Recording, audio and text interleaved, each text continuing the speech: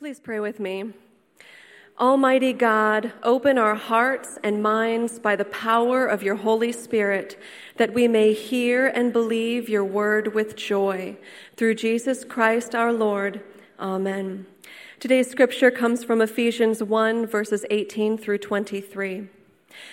Having the eyes of our hearts enlightened, that you may know what is the hope to which he has called you, what are the riches of his glorious inheritance in the saints?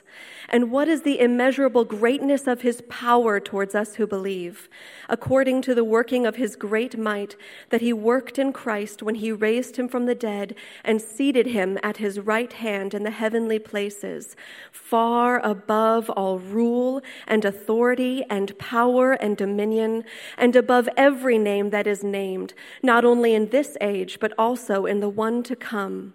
And he put all things under his feet, and gave him as head over all things to the church, which is his body, the fullness of him who fills all in all. The word of the Lord. Please be seated.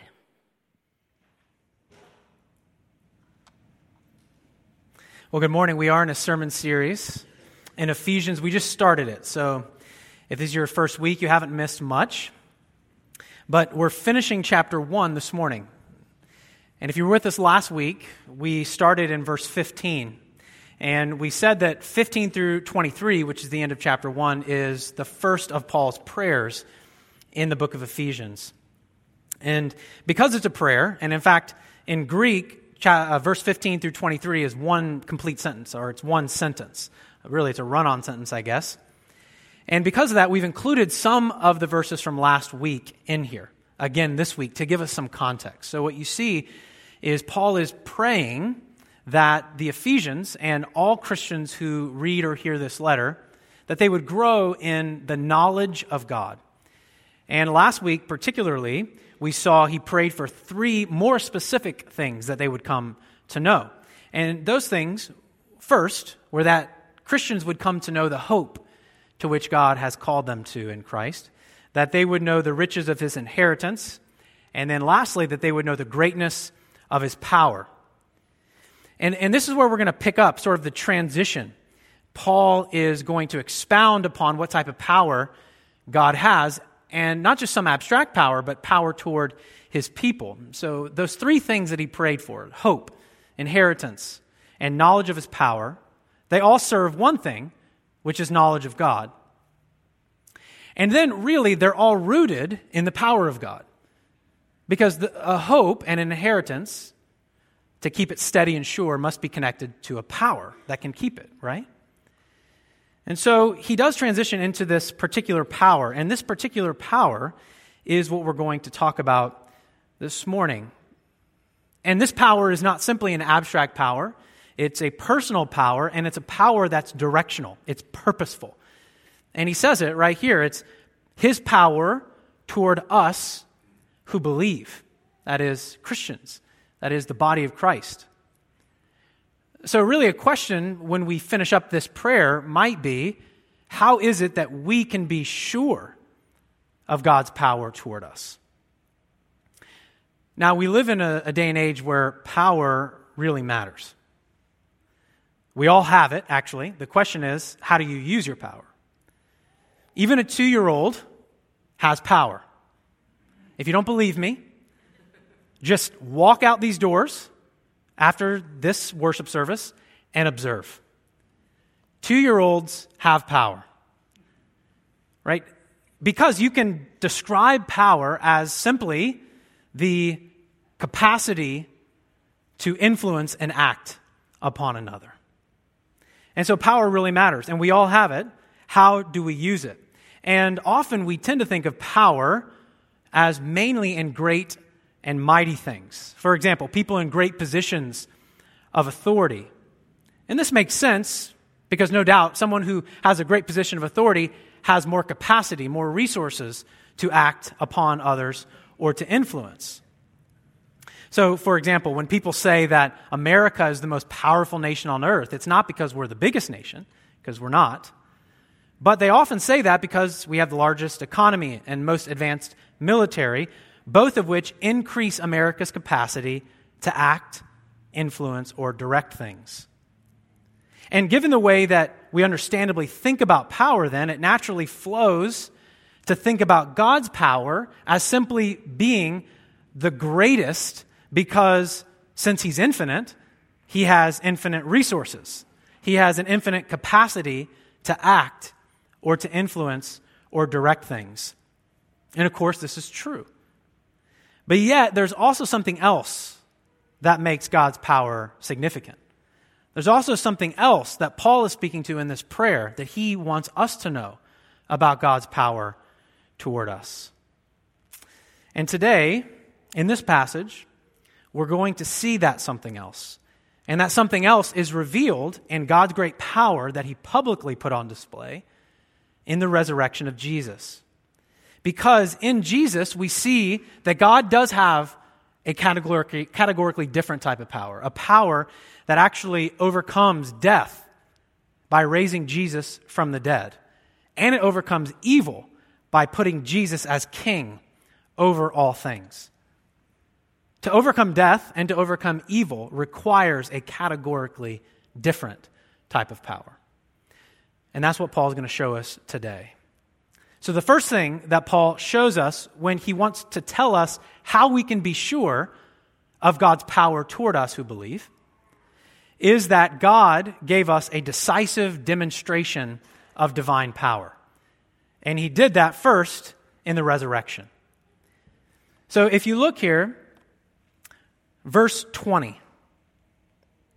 This power that Paul is praying that we would know is the same power, the NIV says, or in the ESV here, according to that power which He worked in Christ when He raised Him from the dead. So last week, if you were with us, we talked about the vastness of God's power, and I used an illustration of a neutron star. And I won't go into the whole illustration again, but suffice it to say that a neutron star is this incredibly powerful, real thing that exists. And apparently there's this thing called a supernova explosion. And when that happens, it creates this star that the matter is so dense that if you were to take a teaspoon and just go like this, that teaspoon of that matter would weigh as much as Mount Everest. And we said this is an incredible power. It's truly amazing. And yet Paul does not connect this aspect of God's power toward us with creation, as amazing as that is. He connects it to resurrection. And I think the reason he does this is because Paul doesn't only desire for us to know the sheer magnitude of God's power, but he also wants to show us that God's power is categorically different. There's something more to God's power than we tend to recognize when we think of power. And it's kind of like this. I mean, recently I was at the Science Center with my girls, and I took my two oldest girls to one of the live shows. And the show was on combustion. And the reason that's cool for kids is because you blow things up in that show. But the way they started the show was he held up a piece of paper just like this, and he said, "What is this?" And everyone yelled, "Paper," right? Brilliant. And then he took it and he crumbled it up, and he threw it on the ground. He stomped on it in a very entertaining way for the children. And then he picked it up and he said, "Is this paper, does it look different?" And everyone says, "Yes." And why? Well, because it was crumpled up. Then he takes it and he sort of irons it out with his hand. He picks it up and now it's pretty flat again. And he says, "Is it still paper?" And everyone says, "Yes." And then he says, scientists call that a physical change, right? My power, he used his power to crush it up, but yet he didn't utterly change the paper. It was still paper. Was he stronger than the paper? Yeah, of course. Did he affect the paper? Did he act on the paper? Yes, of course he did. But then they turned the lights down and he took a lighter, took the piece of paper, and he lit it on fire. And then you see ash going everywhere. And then he asks the children, "What's on the ground? Is that still paper?" And of course the right answer is no. It's now something else. And he said, "Exactly. Scientists call this a chemical change because it went from paper to something else, and it can never go back." You see, the divine resurrection power is more than a physical change. It's more than a power that can act on something and have its way with something, although it is that. But it's closer maybe to what we call a chemical change, and this is why. Resurrection power is the type of power that can actually reverse things. It can actually take that ash and turn it back into paper, but it can do something even more amazing than turn it back into paper. It can make it paper that will never burn again. You see, resurrection power is kind of like chemical change in that it can reverse the curse of sin and death. It can restore things thought lost forever. And once you have this power, evil and death can actually be overcome because they can be both destroyed and reversed. See, all other types of power to address evil and death, as noble and terrific as they can be, will always stop short of resurrection power. Because you can't bomb evil away forever. And you can't stop death with medical advancements forever. You see, you have to change the very nature of the world in order to overcome death and evil. It's a new type of power. And we live in a world now, Paul is saying, where God has brought his power to work against the effects of sin, death, and evil. In the incarnation, death, resurrection, and ascension of Jesus to the right hand of God, which we'll talk about in a minute. So what this means is Paul wants us to know that all of us live in what Eugene Peterson calls a resurrection cosmos. We live in a cosmos that is forever changed because God has unleashed in Jesus resurrection power that doesn't just act and influence upon things. It goes one step further and reverses and changes and redeems and restores all things. And you see, the Jews knew that this was something that God was going to do. What was shocking to them, it seems, is that he would do it in the middle of history and not at the end of history. And so now we live in this interesting time where God has already decisively acted in Jesus, unleashing his resurrection power, creating a resurrection cosmos where God's power is not just acting and influencing on things, although it is doing that, but it's also restoring and repairing and redeeming things at the same time. And this is what's so magnificent to Paul. This is what Paul is preaching. And so we live in a resurrection cosmos. This is the type of power that the world actually needs. This is the type of power that this church actually needs, because this is the type of power that can bring new life. This is the type of power that secures the Christian hope. Because if the Christian hope is anything, it's hope that nothing broken in our lives has to remain that way. Things can actually be repaired and restored.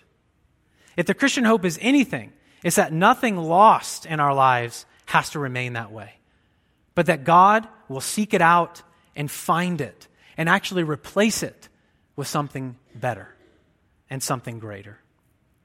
And so when Paul talks about the power that roots our hope and our inheritance, at the end of this prayer in chapter 1, he wants us to know that it is a power that has the capacity and influence not just to act and change and direct, but to redeem and restore. The second thing he wants us to see about this power is that in this decisive demonstration of divine power, he publicly displays resurrection, but also ascension. And this is very important as well.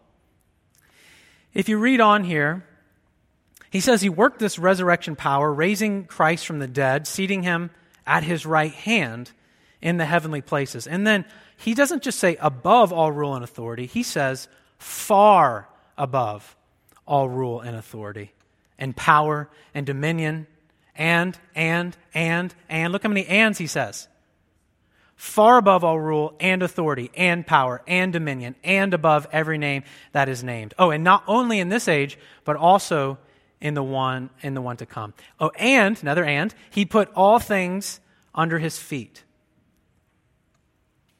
This is what God did in Jesus Christ in the ascension. So this is what that means. He hasn't just unleashed his resurrection power in the world. He took his resurrected one and placed him as king over all things, even now. And Paul's actually quoting Psalm 8 here, particularly Psalm 8, verse 6. So you see, in Psalm 8, the psalmist is talking about mankind's role in the universe. That mankind was to rule over the earth as God's representative and to take his reign and rule all over the earth. And we know that that didn't go so well. We know that when sin entered the world, that mission was broken. And yet, Paul takes up this psalm that the Israelites had been singing and praying for generations. And he says, Jesus actually fulfills this psalm. The writer of the Hebrews does the same thing. It's connected to Psalm 110 as well. And Paul tells the Corinthians in chapter 15, 1 Corinthians chapter 15, which is another chapter on the resurrection, he mentions this verse again. And what he tells the Corinthians is that Jesus' ultimate universal kingship is yet to come. But as he tells us in this verse, it has already begun. Jesus is reigning and ruling over all things. Not just the church, all things, everywhere, all the time. There's not a millisecond that Jesus is not reigning and ruling. And yet this is why it's so challenging to live in an already not yet world. Because we know this is already true, and yet the way that we experience the world, we look around and we wonder, how can this be true? We reflect on our week or on the last 3 months or on the last year. And we think it's impossible that Jesus was overseeing this. How is that possible? But then we remember that Ephesians is an invitation to see more. We see that Ephesians is an invitation to not leave our five senses behind, but to no longer take them as true north. Ephesians is the invitation to invite us to look and see what God is up to in a way that we never could have seen unless God tells us he is up to. Which is why Paul prays for revelation. He prays that God would allow us to see what he has said he is doing. And as I was thinking about this week, some of you, I don't know what you experienced this week. I don't know the hardship that you've gone through, but many of you, I do, actually. Many of you, I do know what the last week has been like from you. Because you've told me.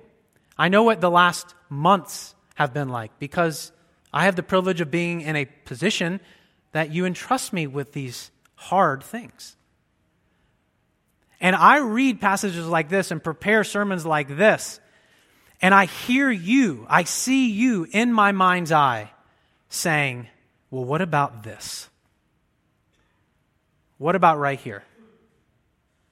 And my heart goes out to you. And there are times in my life when I experience pain and suffering and trial, and I read verses like this to see, well, okay, so Jesus is far above all rule and authority and power and dominion, even now, and yet this is happening?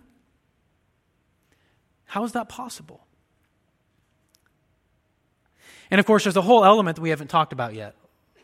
When he says all power and authority and dominion, he's cluing us into something that we'll take head on in chapter 6, which is that there's more than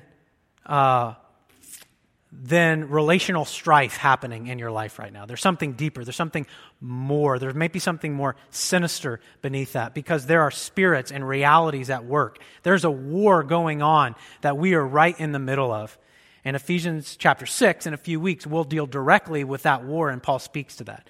But this morning, what I want to point out to you is that this invitation to more, first, is an invitation to a broader perspective. Imagine this with me. Imagine you could climb up to a mountain in North Carolina, right? Lots of you, unfortunately, I wasn't one of these people. Lots of you went to North Carolina this summer. And you do that for lots of reasons. It's beautiful, it's less humid, you get away, but also it's gorgeous, right? It's not flat. And so you go and it's wonderful.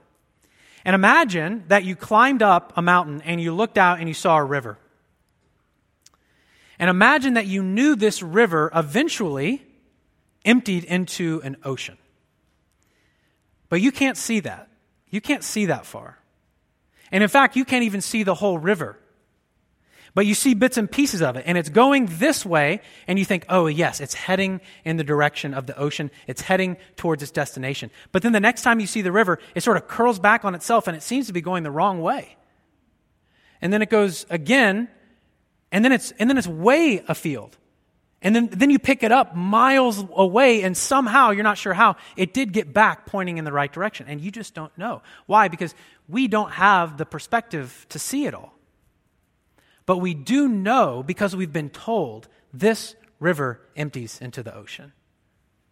And what Paul, at minimum right now, wants us to do at the end of his prayer in chapter 1 is he wants us to be able to see, to believe with the eyes of faith, right, towards us who believe. His power is directed at us. And he is inviting us to trust even when we're on that river and we start bending back on ourselves and we think, what's happening? Where's my life going? Is there purpose? He's inviting us, and he'll go into more detail later, but he's inviting us to trust God's power. This is an invitation to see more by faith, by trust. The second thing we see that roots our hope in God's power is first this public divine demonstration, and then the second thing is a gift. It's a gift given to his beloved body. And I see this in verse 22 and 23. So not only is Jesus raised and ascended and ruling and reigning and will one day come and fulfill his reign and rule, making all things new, he will put all things under his feet. He's done this. And gave, there it is, the word gave. That's where I get gift. And gave him as head over all things to the church, which is his body, the fullness of him who fills all in all. So how is it that God works his power toward us? He does it by giving us the gift of his Son, who now is not just reigning over the world, but he's given as a gift as the head of the church.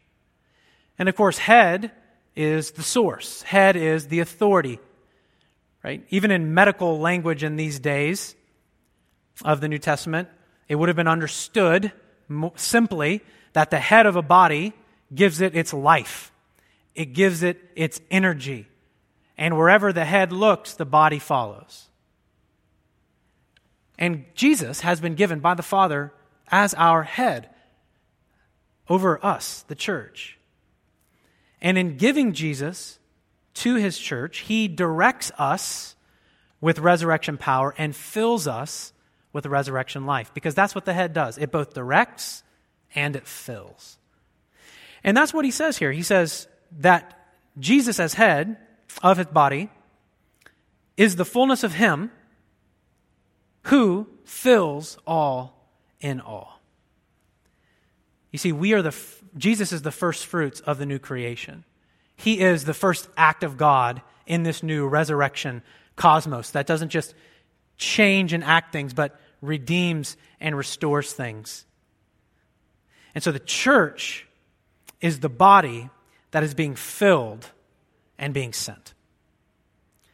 The church is the body that is being filled and being sent. And you see, this is how we get to participate in resurrection power. Remember the call to worship when Paul prayed that he would somehow attain to the resurrection, to the power of the resurrection? See, the resurrection is everyday life, but filled by Jesus. Right? The resurrection life is something we participate in now.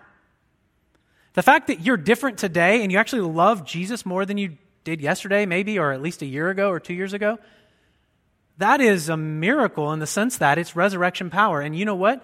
You know how it was displayed? It was displayed in less anger and more love, maybe. Maybe it was displayed in more generosity. Maybe it was displayed in a perspective that realized you weren't the center of the universe. very ordinary, seemingly, everyday realities, everyday changes. As we become more like Jesus, it's actually far from ordinary. The source is resurrection power. And so this is how we get to participate with Jesus in his resurrection rule, in this resurrection cosmos. He's the king, he's the head, and we are his body. And the way to participate is to be joined to his body by faith. You and I have to receive life from Jesus in order to participate with him. He doesn't have tryouts. He doesn't say, okay, so here's the mock mission. I'm going to drop you in the middle of this jungle and see how well you perform, and then I'll draft the best. That's not how this works. We are like containers that God fills with his power. And that's how we change. And so as we're filled with his life, increasingly we are changed. And as we are increasingly changed, we are sent into the world as conduits of his fullness. And this is actually another way to state our vision as a church. The way it's on the website is our vision is to see our communities flourish through the gospel of Jesus Christ. What if we said and could say, our vision is to see our communities flourish through the fullness of Jesus Christ being through us to the world? We are broken vessels, cracked vessels. The only thing you and I have to offer the world is Jesus through us. That's what Paul is saying. The only way that you and I get to participate in the resurrection cosmos as we bit by bit get better at receiving, and we turn from those things we think will give us life, the Bible calls that repentance, and we look upon the object of true life, which is called faith. And the Christian life is doing that moment by moment, day after day. And the Christian life, then, is the power of resurrection that we receive through that turning and exercising of faith. You see, this is not self-centered power that we see, but leadership by our King that takes the care to serve spiritually, emotionally, and physically. And I was thinking about power. I started by saying power is a big deal, and it is. And I was reminded of Harry Potter, actually. The first one. It's at the end of the book, or if you've only seen the movie, it's at the end of the movie when Harry is in the Chamber of Secrets, and he has the Sorcerer's Stone. Sorry, Chamber of Secrets is the second one. He's down in this dungeon. Don't judge me. And he has this there's this scene, right? I'll just start over. And Harry is talking to now what he understands is Voldemort. And Voldemort says to Harry, "There is no such thing as right and wrong, only power and those too weak to seek it." And as I was reminded of that, I see that so often we actually believe that. We actually believe that power is a finite resource, a zero-sum game. That I have to go get more of it, and I have to hoard it, and I have to keep it. But actually what we see in Jesus is we see the one who had infinite power, who left it behind, and came and gave it up so that you and I who were lost could be found. So that you and I who are separated from hope could be attached to the source of hope. And so as we move on from chapter 1 and go next week into chapter 2, where he tells us more specifically how this new life came about, the invitation I have for us this week is when we find ourselves in moments where we do not see the hope of God, we do not see God using his power for us, that we would look to the resurrection and that we would look in hope to what God promises he will do. And that we will trust him that that life belongs to us now Let's pray. Father, I ask now that you would come, that you would help us to not mainly trust our own perspective, but that we would trust the vision of more that you're giving us in Ephesians. That we would see Paul's words as divinely inspired. That we would reflect on them even in the pain and trials of our own life, and that we would trust that because, Jesus, you are on the throne, reigning and ruling, increasingly bringing your resurrection power, that we would believe you have the power to restore and to redeem, and in the end, make all things right. And it's in Jesus' name we pray. Amen.